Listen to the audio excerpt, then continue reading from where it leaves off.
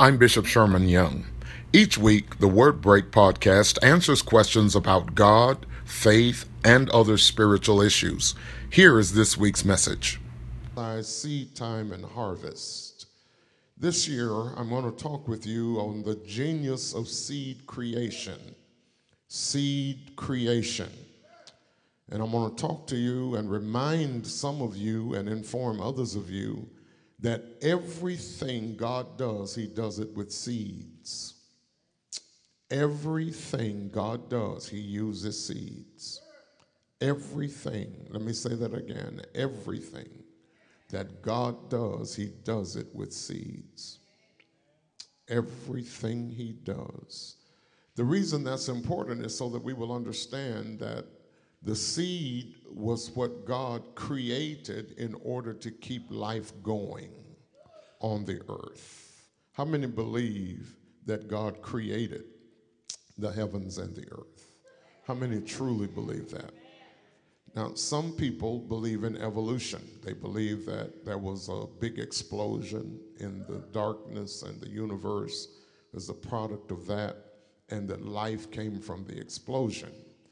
The Christian understanding is that in the beginning, God created the heavens and earth, and that is a Judeo-Christian understanding, meaning it is both Jewish and Christian.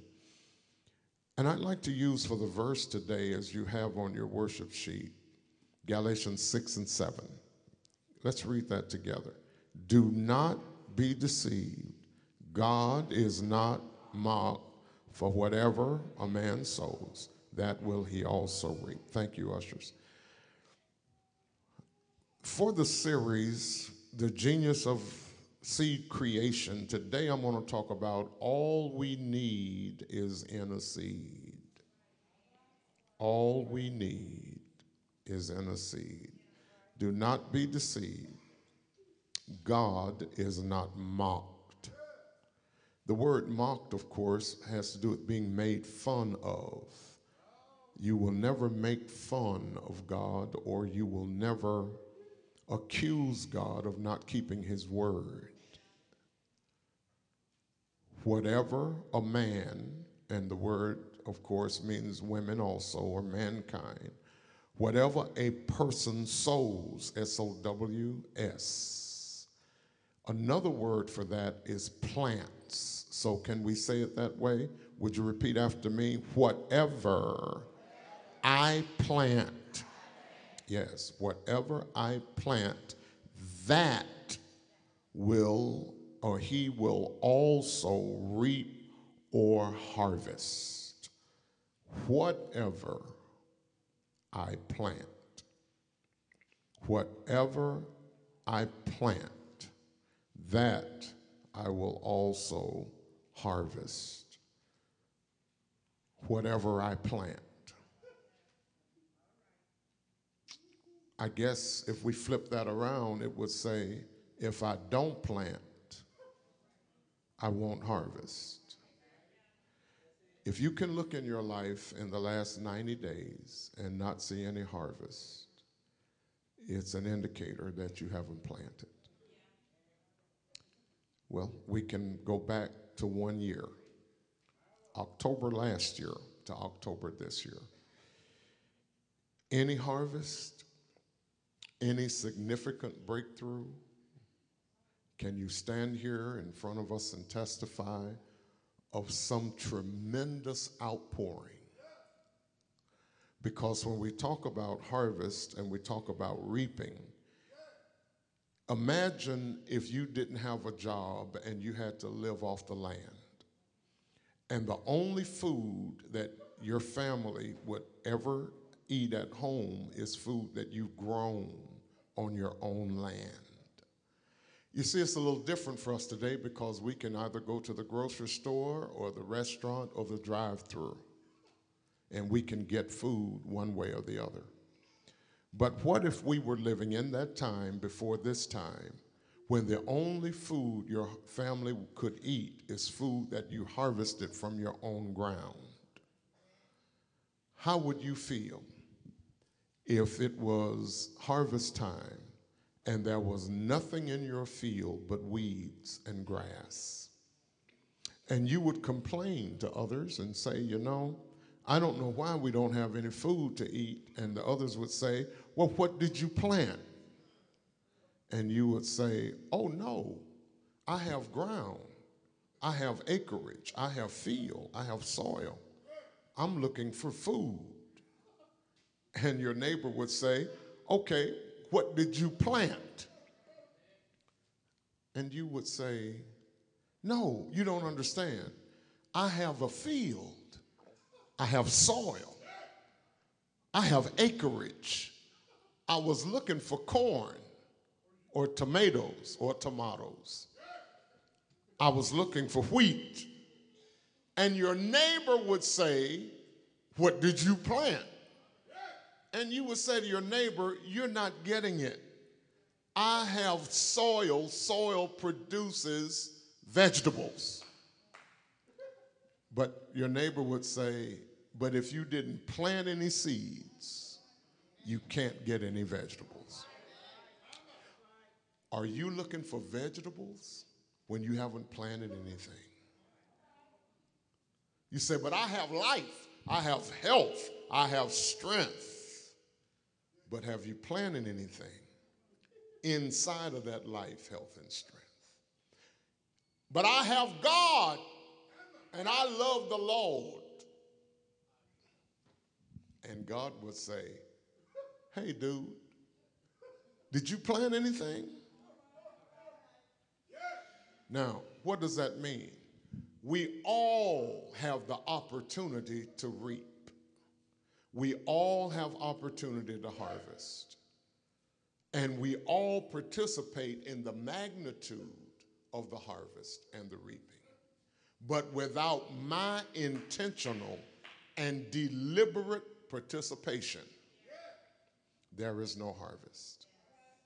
And it also means if I plant scarcely, then I can only expect to reap scarcely. If I plant more, I will reap more. The first thing I need to say to you is the seed is one step lower than creation. Now, what is creation about? God stepped out on nowhere. Church, would you say nowhere? God stepped out where? Nowhere. And then nowhere took nothing. So we've got God in nowhere with nothing. And then God from somewhere made something. Now, we can't do that. God is a creator. We are constructionists. God can take nothing, zero, and make something. But if you give me something, I can turn it into something else. But I cannot make something out of nothing. Give me a ball of clay. I can turn it into a statue worth thousands. Give me jars of paint and a canvas, and I can turn that into a painting or portrait worth millions. Give me skill and give me tools and give me material, I can make an automobile. Give me nothing, and I can make nothing. So God took nothing and made something, but are you listening? Here's what he did. Since he knows that I can make nothing unless I've got something to work with, he gave us all something to work with. Seed.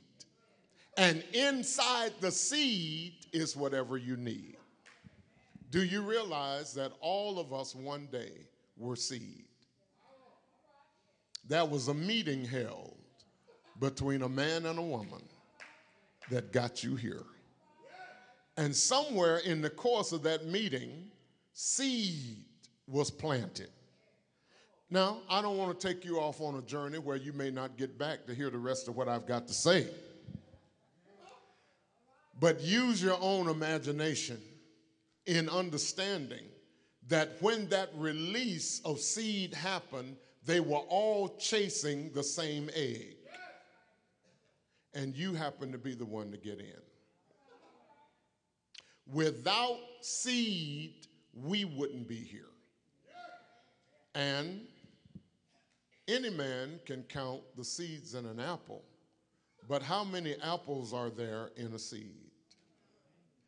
You take something as small as one apple seed, put it in the soil, and it becomes a tree filled with apples year after year after year.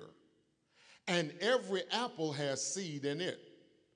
So you can potentially get tens of thousands of apples out of one seed. Would you say one seed? Say, everybody, say one seed can produce tens of thousands of its own kind. Do you know in that release, when you made it to that egg, there was nearly 1 million other seeds trying to get there? And they all died.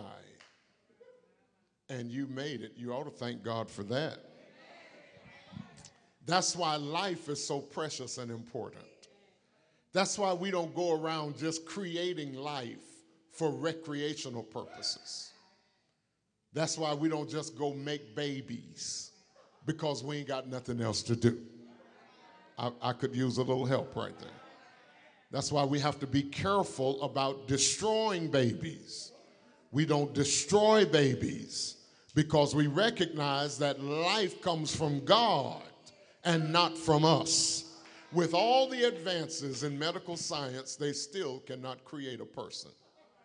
Now, they say they can clone a person, and I believe that because I think I've met some clone folk, and so have you. And I just want to give a word of caution to some of you who are good about, Match.com and Farmers Only and Plentyfish.com. And if you don't know what these are, they're dating websites. Black People Meet, sexyfolkmeet.com, whatever. Be careful who you're meeting. They may be cloned. And a clone would be a scientific mistake. When you have a seed, you remember that orange seed you spit out? That apple seed, that grape seed that you bit and it was bitter and you expelled it out of your mouth? That's a part of creation. That's as close to creation as you can get. Because everything that God made, he put seed inside of it so that it could reproduce itself without him having to come back to earth and make another earth. So there are seeds in what God created, which means locked inside of the seed is the genius of God. Come on, I need a witness. His ways are not like our ways. Our thoughts are not like his thoughts. The closest you can get to God is a seed. You can explain how your car works if you go to school. You can explain how your color television flat screen works. You can explain how your remote control works if you're trained in that area so that you can go from channel to channel to channel to channel to channel. You cannot explain how a seed works. You tried to, when you were a kid, you tried. You took a knife and cut one open. You bit one and looked at it and tried to figure it out. I wish I had a witness. I'm looking for some people here that used to not just eat the fried chicken off the bone, but chew on the bone. I know it's a few of you here that the chicken was so good when you got to the bone, you bit the end off and chewed that. And when you got through chewing the tendon, you bit the bone to look at the marrow inside the bone. I wish I had a witness. Now, some of you curious nature observers tried to figure a seed out. The hardest seed for me to try to figure out was the peach seed, because the peach seed was big and rough, and no matter how I bit it, I couldn't bite it in half. Seeds are as close to God in the natural as you can get. You see, the things about God that are so mysterious are things we can't figure out. Even Jesus said this about the wind. The wind blows where it listeth or where it chooses to blow. You cannot tell where it came from or where it's gone. You can't figure the wind out because the wind is a reflection of the breath of God. When God created Adam, the Bible said he knelt down and breathed into his nostrils the breath of life, and man became a living soul. Hey, when your breath stops, you're dead. I wish I had a witness. Now, they put us on machines and they do things to keep the body going and the heart pumping, but you know that life is gone because there is no breath on its own. Is that right? Well, the breath is wind. Wind is God. Can you figure the wind out? These hurricanes twirling, these tornadoes that twist and turn. The cool breeze, can you figure it out? Do you know what you'll do? When it is hot, you got a hot cup of coffee, right? You'll blow on it to cool it down. But when your hands are cold, you'll use the same breath to warm them up. How does that work? How can I use my breath to cool one thing and then use my breath to heat something else? Because it's a mystery. And seeds are a mystery. And the seed puts a demand on the earth, forcing it to provide what it needs to produce. When you put a seed in the ground doesn't control the seed. The seed controls the ground. That seed, are you listening, demands from the ground certain natural things to make it work. The seed goes in the ground, the seed says to the ground, give me what I need in order to become who I am. And the ground has no choice. Everybody repeat, my seed drives my soil. Now, it's not the other way around. It's not your life determines how much seed you will have. No, your seed determines how much life you will have. And the big mistake that we make in thinking a lot of times with our worldly minds is that if I want something, I ought to get it because I want it. Therefore, I deserve a Mercedes. So I'm going to make myself get one. Then when the guy comes and tows it on the back of the truck, well, I don't know what happened. Maybe I should have started off with a BMW. You're trying to make life lead you. Life leads your seed. Pastor, I hear what you're talking about, the seed and stuff, but you don't know what I'm going through. You don't understand what my challenges are. You're trying to let the soil lead the seed. You're determining, please listen, you're determining how much seed is sown based on how hard your life is. That will only keep you in poverty. The seed controls the soil. The soil doesn't control the seed. Although there's more soil than seed, the seed has dominion over the soil, not the reverse. See, it's not the size of your problem, it's the power of your seed. I'll get a witness in a minute. Let me try this side. It's not the size of your problem, it's the power of your seed. Everybody over here, including me, has problems. Now, am I going to serve my problem or make my problem serve me? Am I going to serve the problem or am I going to make the problem serve the God that I serve?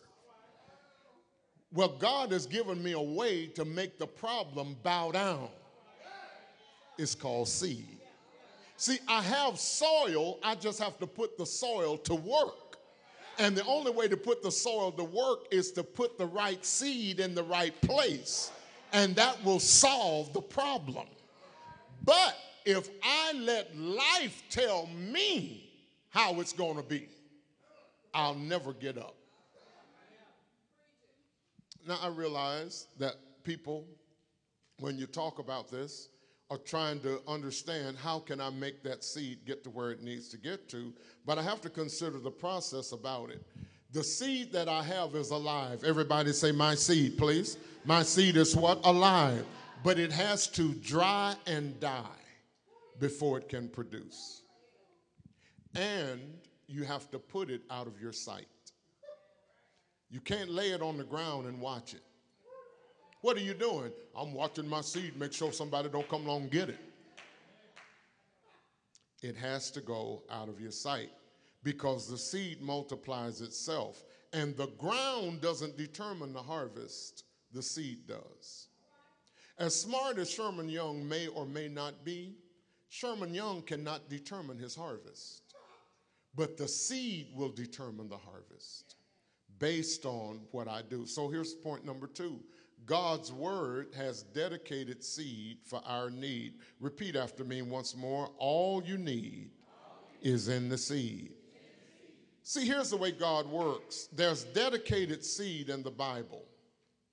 That's why we have a Bible. Let me lift mine up. This is not a textbook. This is not a novel. It's not a compendium. This is not just for education. This is the Word of God, which is the power of God to make me successful. My success is right here. Your success is right here. Now, you can go to motivational classes and listen to motivational speakers, and that's well to do. And you can get other kind of books that people have written, and that is great to read. You can go on the internet. You can submit yourself to trainings in different areas of life, and I think we all should. But the Christian success is the Word of God. What did God say? My people are destroyed for a lack of knowledge. What does that mean? That means I've given them everything they need, but they won't apply it.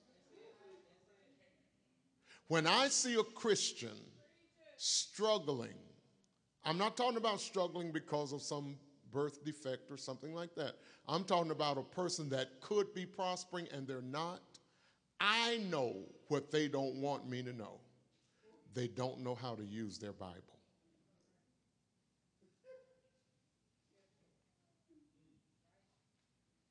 Sometimes we get hostile about it when we're not doing well. Man, some people get angry when they're not doing well. Some folk get jealous. Or they gossip and just talk about you because you're doing better. Why are they angry? Why is their attitude like that? You ain't got to be gossiping and talking, looking over the fence and falsely accusing folk. Well, I know how she got that money. No, you don't. You weren't over there. You wasn't sitting in the kitchen. No, you don't. But here's the deal. When you are not where you need to be in your life, you can tend to be jealous of others who are getting there. And in order to make self feel better, I got to put you down in order for me to feel like you're just like me. The truth is, we're all human, so we are just alike. The truth is, we're all full of error and mistake, so we're all just alike. The truth is, all have sinned and come short of the glory of God. We're just alike. But the difference is, this person uses the word. This person thinks it's just a book. And so, human beings are the only creatures God made that has the ability to adapt to anything. Do you know you can take a palm tree in Florida and plant it in Michigan and it's not going to make it because it can't adapt? I wish I had a witness. Some of y'all you can live here in Alabama, but if you live, on the equator, like in Africa or South America or Central America, wherever the equator runs by, and it would be 130 degrees every day, you'd have trouble, but you'd learn how to live there. How do you think some people can survive in Alaska or New Zealand? Because human beings can adapt to all climates and all situations, even being poor. So if I have to, are y'all with me? Because if it's rough now, it's really getting ready to hit a bump in the road. If I have to go and get a 40% interest loan to make it, that's what I'll do. It doesn't matter to me. Have you ever wondered why in our neighborhoods you see all these loan places on the corner?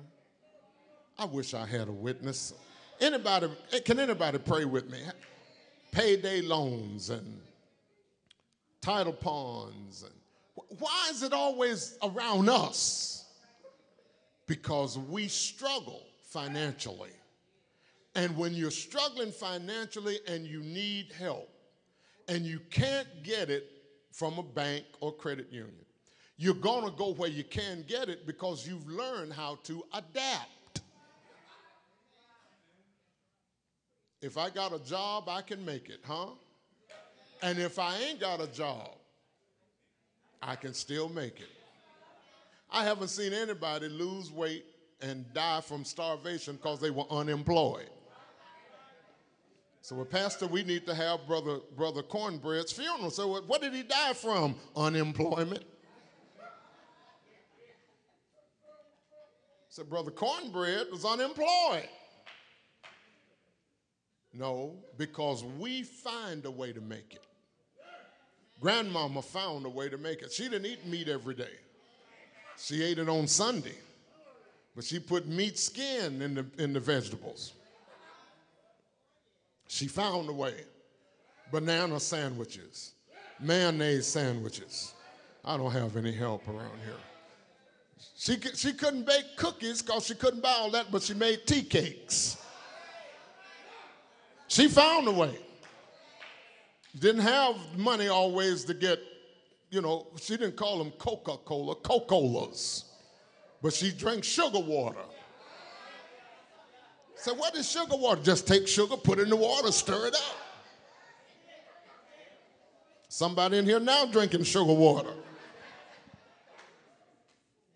So because we know how to adapt, we bring our faith to our struggle rather than bring our struggle to our faith. Let me try it again. See, we'll get up in church and brag about I'm poor, I'm broke, I'm hard to get by, and I'm struggling. Thank God he's with me. See, we bring our faith to our struggle when we're supposed to bring our struggle. See, we're supposed to say, I'm poor, I'm broke, it's hard to get along, and I'm struggling.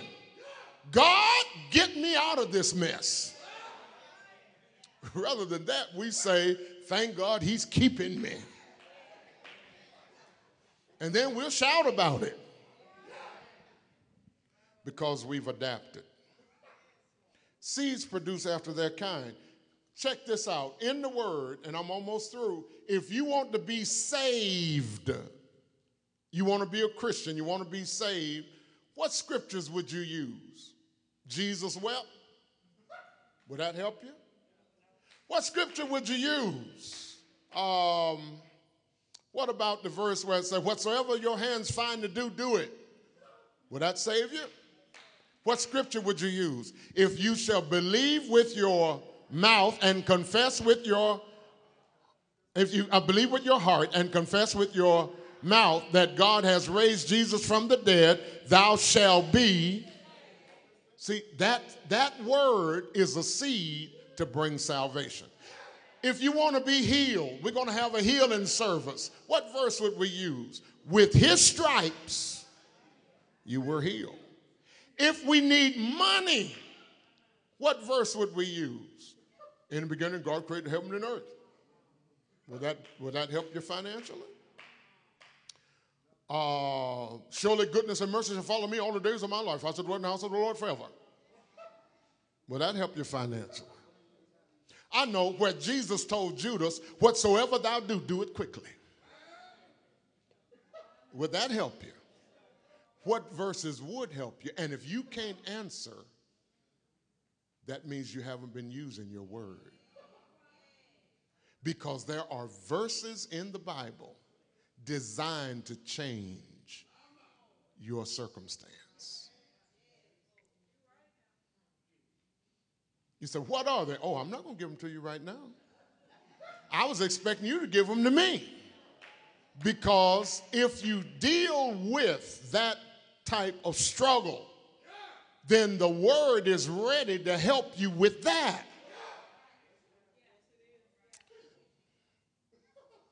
Come on, you know a few of them. My God shall supply according to his through Christ.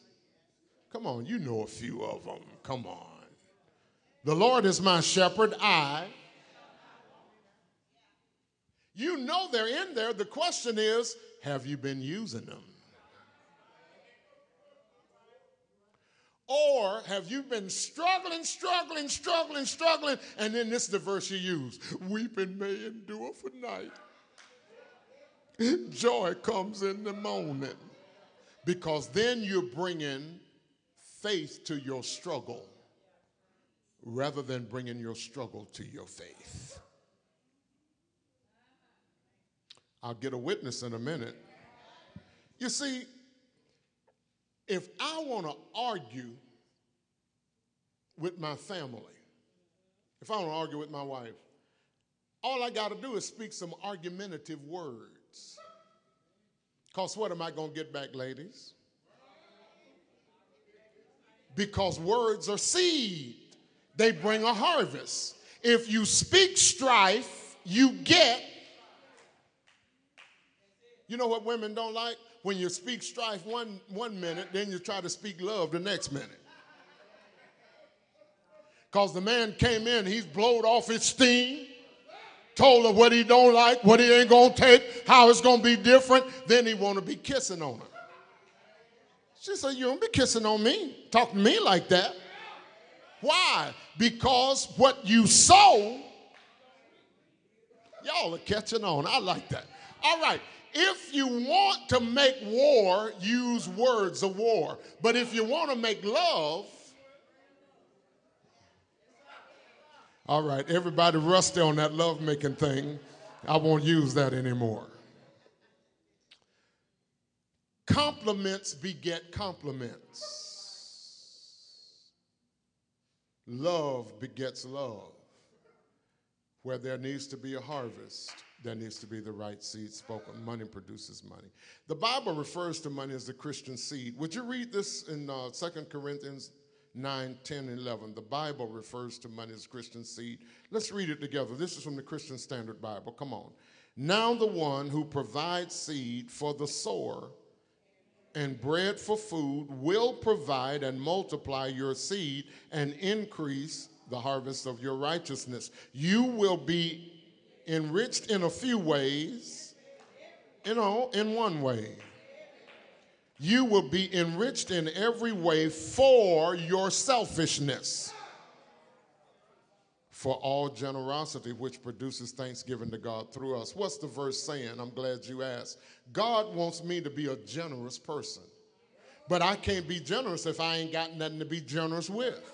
So how am I going to get to be generous? The seed, go back to the top of the verse. The one who provides seed. Now, who did I say provides seed? They can't make seed in a laboratory. Where does seed come from? It comes from where? It comes from who? So the one who provides seed. See, when I said to you that God gave seed for everything, I wasn't just talking about in the Garden of Eden. He's still making seed.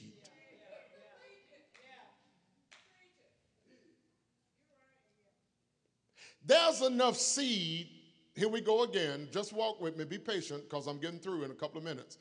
There's enough seed in this room right now to fill the population of the United States with the men in this room right now.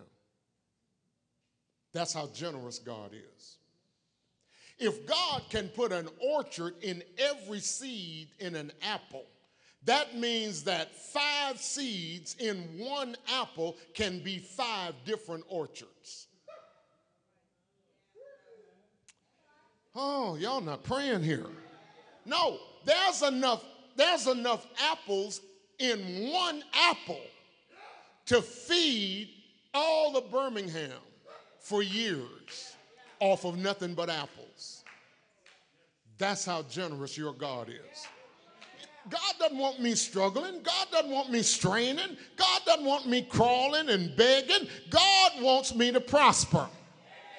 And the way I know he wants me to prosper is because he always overdoes it when it comes to provision. How many stars are in the sky? How many do you need? How many are in the Milky Way?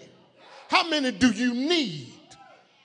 Okay, your yard, how many blades of grass are in your yard? And why you got to cut it all the time? Because even though it's there, it keeps multiplying and keeps growing. You're aggravated, but you ought not be aggravated because it means that whatever God provides, it continues to increase. I have 2 neighbors. My neighbor next door is a wonderful man. We holler back and forth at each other. That man's grass dies every year. I mean, his whole front yard. Every year, I'm talking about every July, he has to order new grass and lay it down. And what do you call that? Pallets? Or what do you call that, brethren? What do you call the little squares of grass you put in the yard? Huh? Sod. Every year. I'm talking about every year. Every year in July, that dude, he has to dig up everything dead and lay something else down. And it's beautiful. But I got another neighbor across the street. Now my neighbor next door, he is up 6 o'clock every morning working in that yard.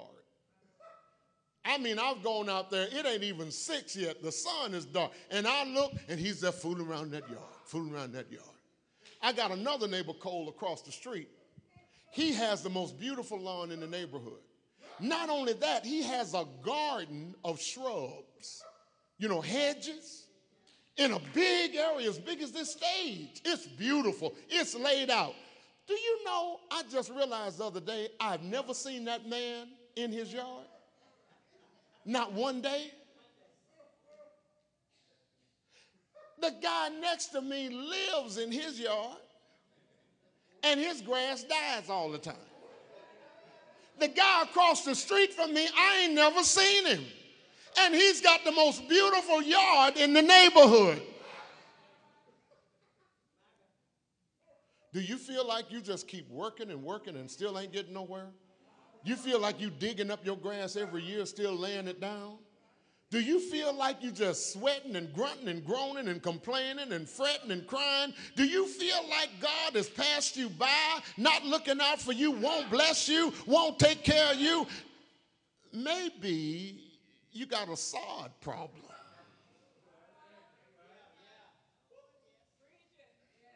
I'm through. God furnishes the seed, verse 10. Everybody say, God furnishes. Then he turns around and said in verse 10, he'll not only furnish it, but he produces the harvest. Then he comes in verse 11 and said, and he'll make you rich enough that you can be generous. God gives me the seed, God gives me the harvest, and God makes me abundant. Somebody said there is abundance and no lack. Say it again, please. There is what? Your growing grass is teaching you in God there's abundance and no lack.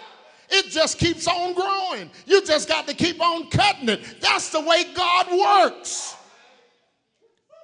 In God, there is no shortage. He doesn't fall short. He doesn't come up short. He wants me to have way more than I need so that I can give it away. I know why most people want to be wealthy is so they can enjoy it. Maybe that's why you have to replant every year, because your motives are bad. You're supposed to let the Lord increase you so he can use you as a blessing station for other people. Before that gas got in your car, Exxon had to put it in the ground at the filling station. Before I can help you, I got to be helped first. I wish I had some help. But God is going to give me enough. You said, Pastor, that sounds so good, but I ain't got nothing. Well, then God is a liar. Because this word said he'll give you seed. He will give you harvest from the seed. And he will increase you. Bow your heads for the moment. See yourself in a better place. See yourself in a better place. See yourself as a sower working for a landowner. Your life is not your own. I don't care what your name is or how old you are. You're here on borrowed time. You're paying rent on that old building you're living in too. And it's leaning. Your hair's turning gray. And you have to ask people to repeat themselves sometimes because you didn't hear it right. You just changed your glasses again. Doctor told you got to have bifocals. You can still go where you used to go, but you just don't have the energy you had when you get there. You're paying rent on that old place you're living in. But what I preach to you today will follow you throughout eternity. Because we're sons of God. We're children of God. We're God's favorite. What I love about the Lord is he doesn't love me any more than he loves you. So when you look at other folk and you think that God is better to them, baby, he's not better to them. They're working the word. You said, but I know some people in my neighborhood, what they got, they ain't working the word. Yeah, but the Bible said one day you'll consider their place and they won't be found. I'm talking about blessed people. Any blessed people here? With blessed people, God says that he would take care of us. You say, well, Bishop, how do I get started? It starts, number one, with changing your attitude. Number two, change your confession. Watch the way you talk. Stop talking poverty. Stop talking struggle. Stop blaming everybody in your life for dragging you down and keeping you down. Not only change your attitude and change your conversation or confession, but then change the way you obey God. Do what God says, even if it's uncomfortable or even if it hurts. Don't bring faith to your struggle. Bring your struggle to your faith. Make your struggle serve God, and he will deliver you from that struggle. He'll do it today in Jesus' name. While we're getting ready to pray, somebody today may be so motivated that you say, I want to accept Jesus as my Savior. Somebody else today may want to say, well, he's already my Savior, but I want to make him my Lord because I need to give again today. I need to sow again today. I need to open my treasures again today. I need to do more today because I got a situation. As we're getting ready to pray, let me say this to you in a personal way. There have been times in my life I couldn't see tomorrow. I was so down and so discouraged and so broke. But the only thing I knew to do that Sunday in church was just give what I gave all I had.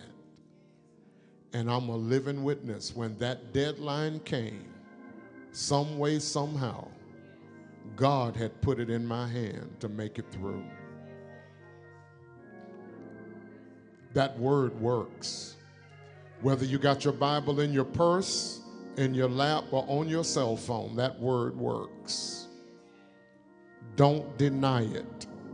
That word is the owner's manual for your life. You use your owner's manual with your car. Use your Bible for your life. You said, but it's an old book. Honey, that's how I know it's true. Because it's been around all these centuries, and people are still leaning and depending on it. Father, thank you this morning in Jesus' name. Let your will be done as we open the door of this church and come to your table. While heads are bowed and eyes are closed, if you need Jesus as your Savior, would you just slip your hand up? I can see you. Just slip your hand up and say, I want to be saved. I came here to be saved. I need to be baptized.